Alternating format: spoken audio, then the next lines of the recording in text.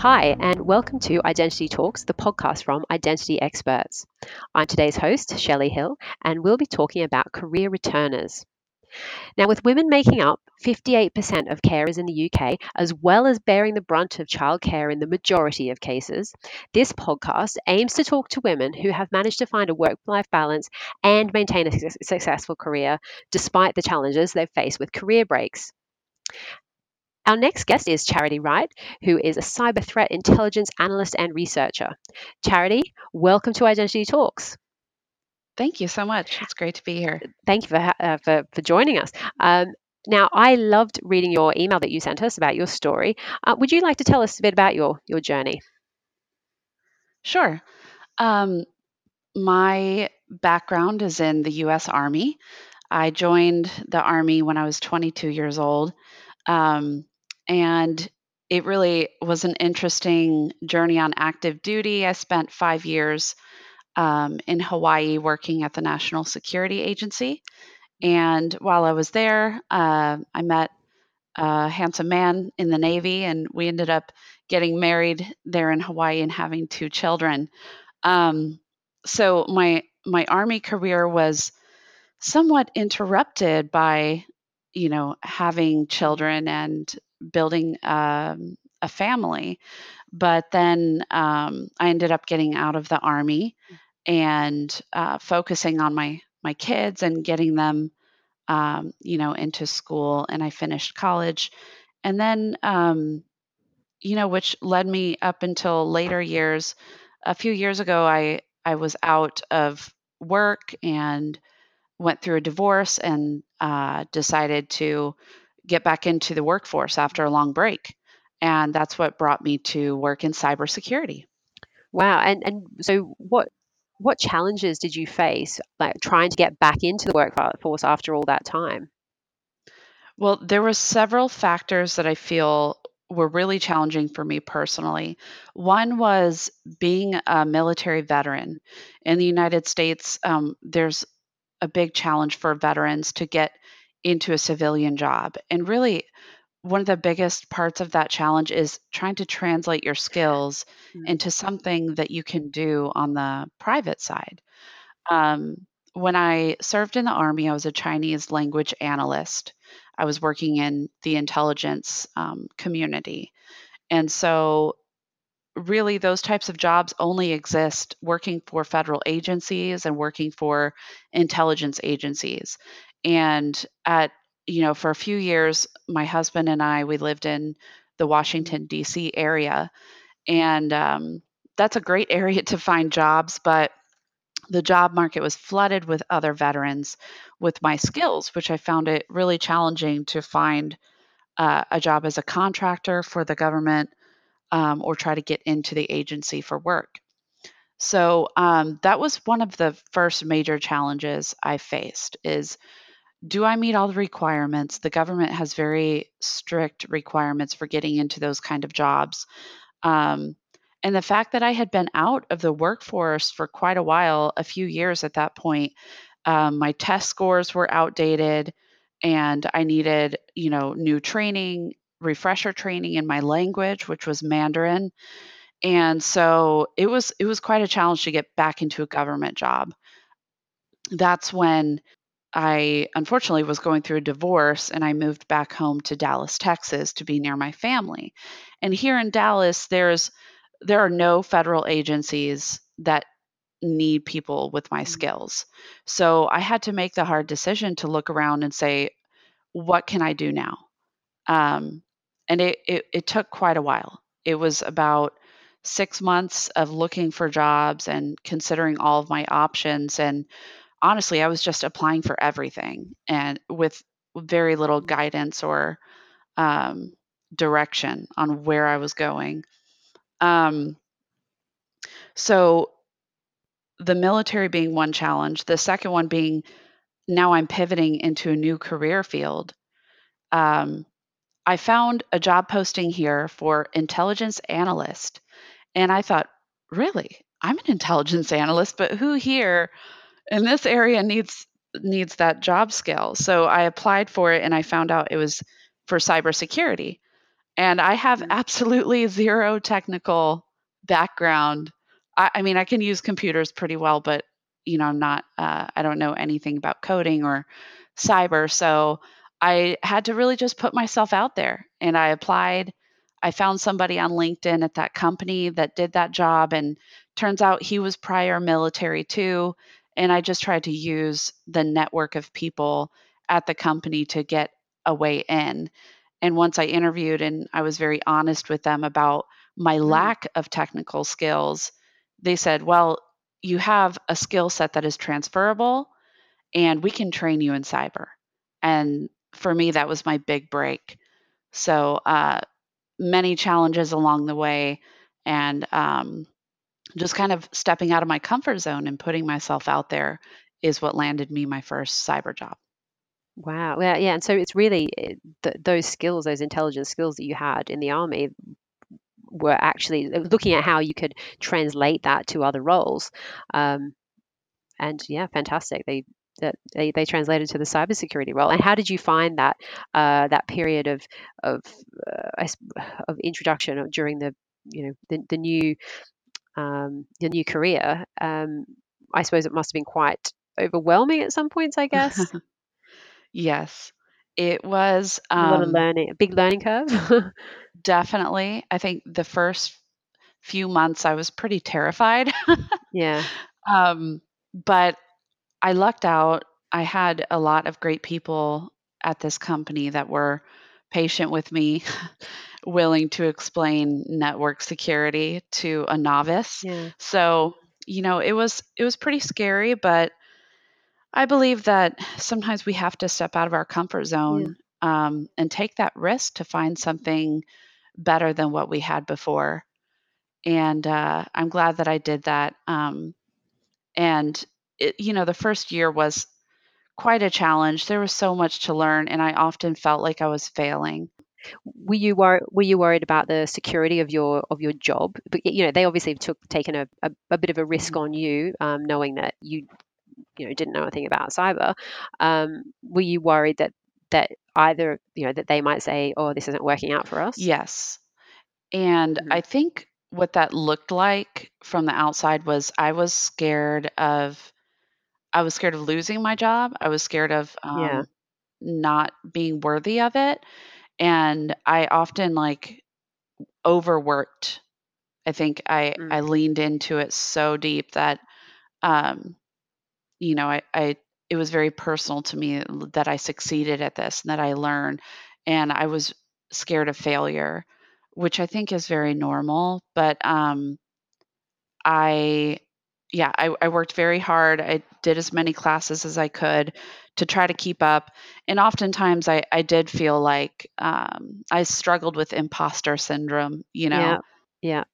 While I do have a valuable set of skills and I've been an analyst for, 8 years at that point, um, analyzing this new set of data, cyber threats was, it was very new, and I often felt like, uh, "Am I faking it, or is this valuable?" Yeah. I could totally relate. Mhm. Yeah.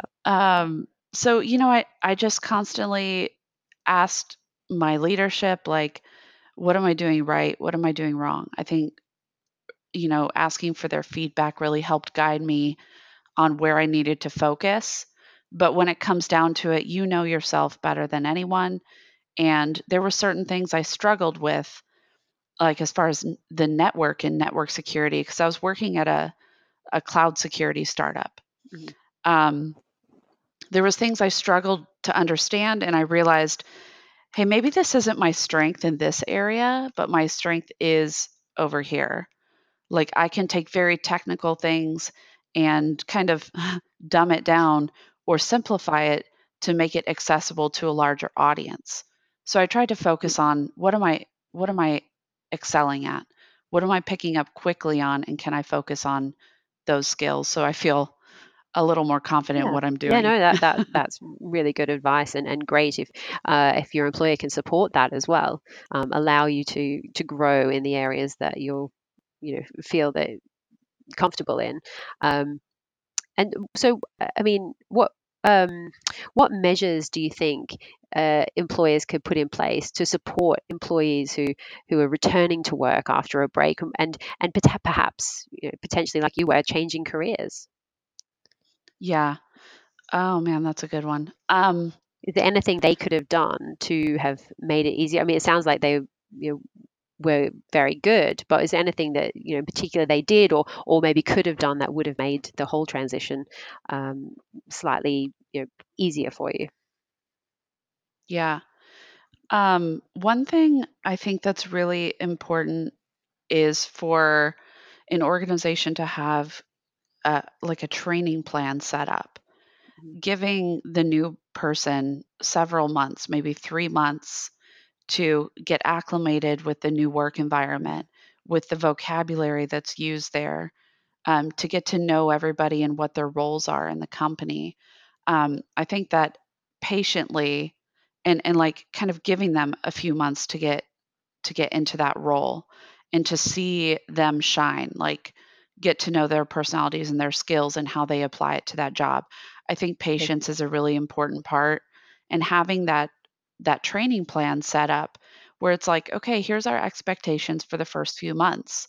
We do expect you to Mhm. engage. We want you to be present in the meetings. We want you to be listening to what we're talking about and the vocabulary that we use. We expect you to ask a lot of questions. I think Mhm. letting them know outright that they're allowed to ask questions, they're allowed to have that learning period, um, allows them to uh, get used to the environment first.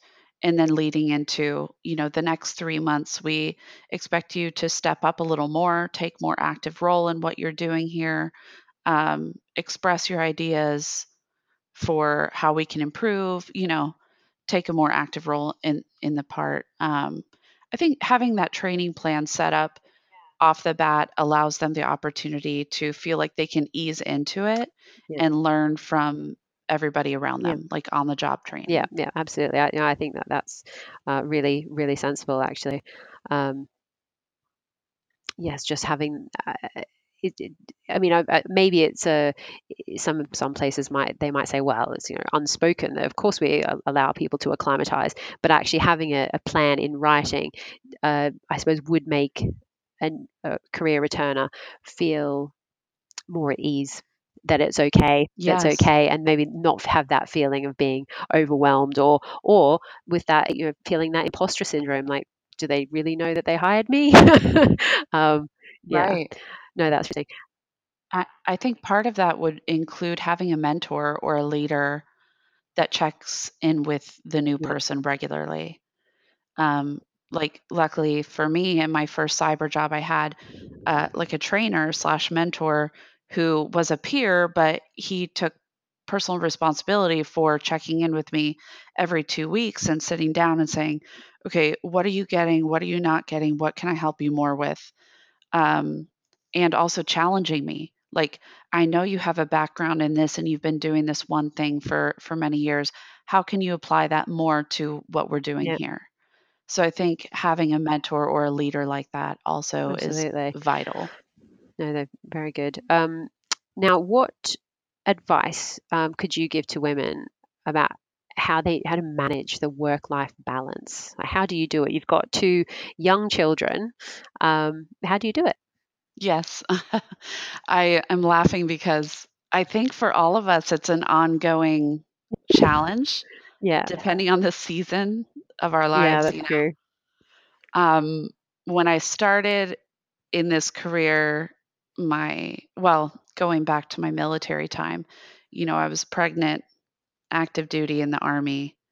And luckily, I wasn't, deployable, but my husband was deployed on submarines all the time. So I was very much like alone Mm, parenting from the beginning. yeah, And now my daughter is 9 and my son is 10.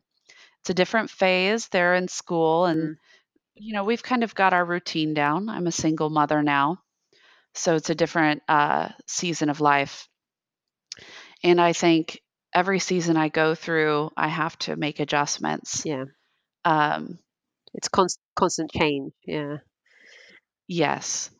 And with my current role, my current company, it's a startup, so the culture is very fast Mm. paced, high pressure, high stress. And so I started this role in March, and now it's October, and I'm finding that I was going so fast and so hard for several months, just building Mm. momentum in this role and proving myself to the company that I wasn't taking enough time.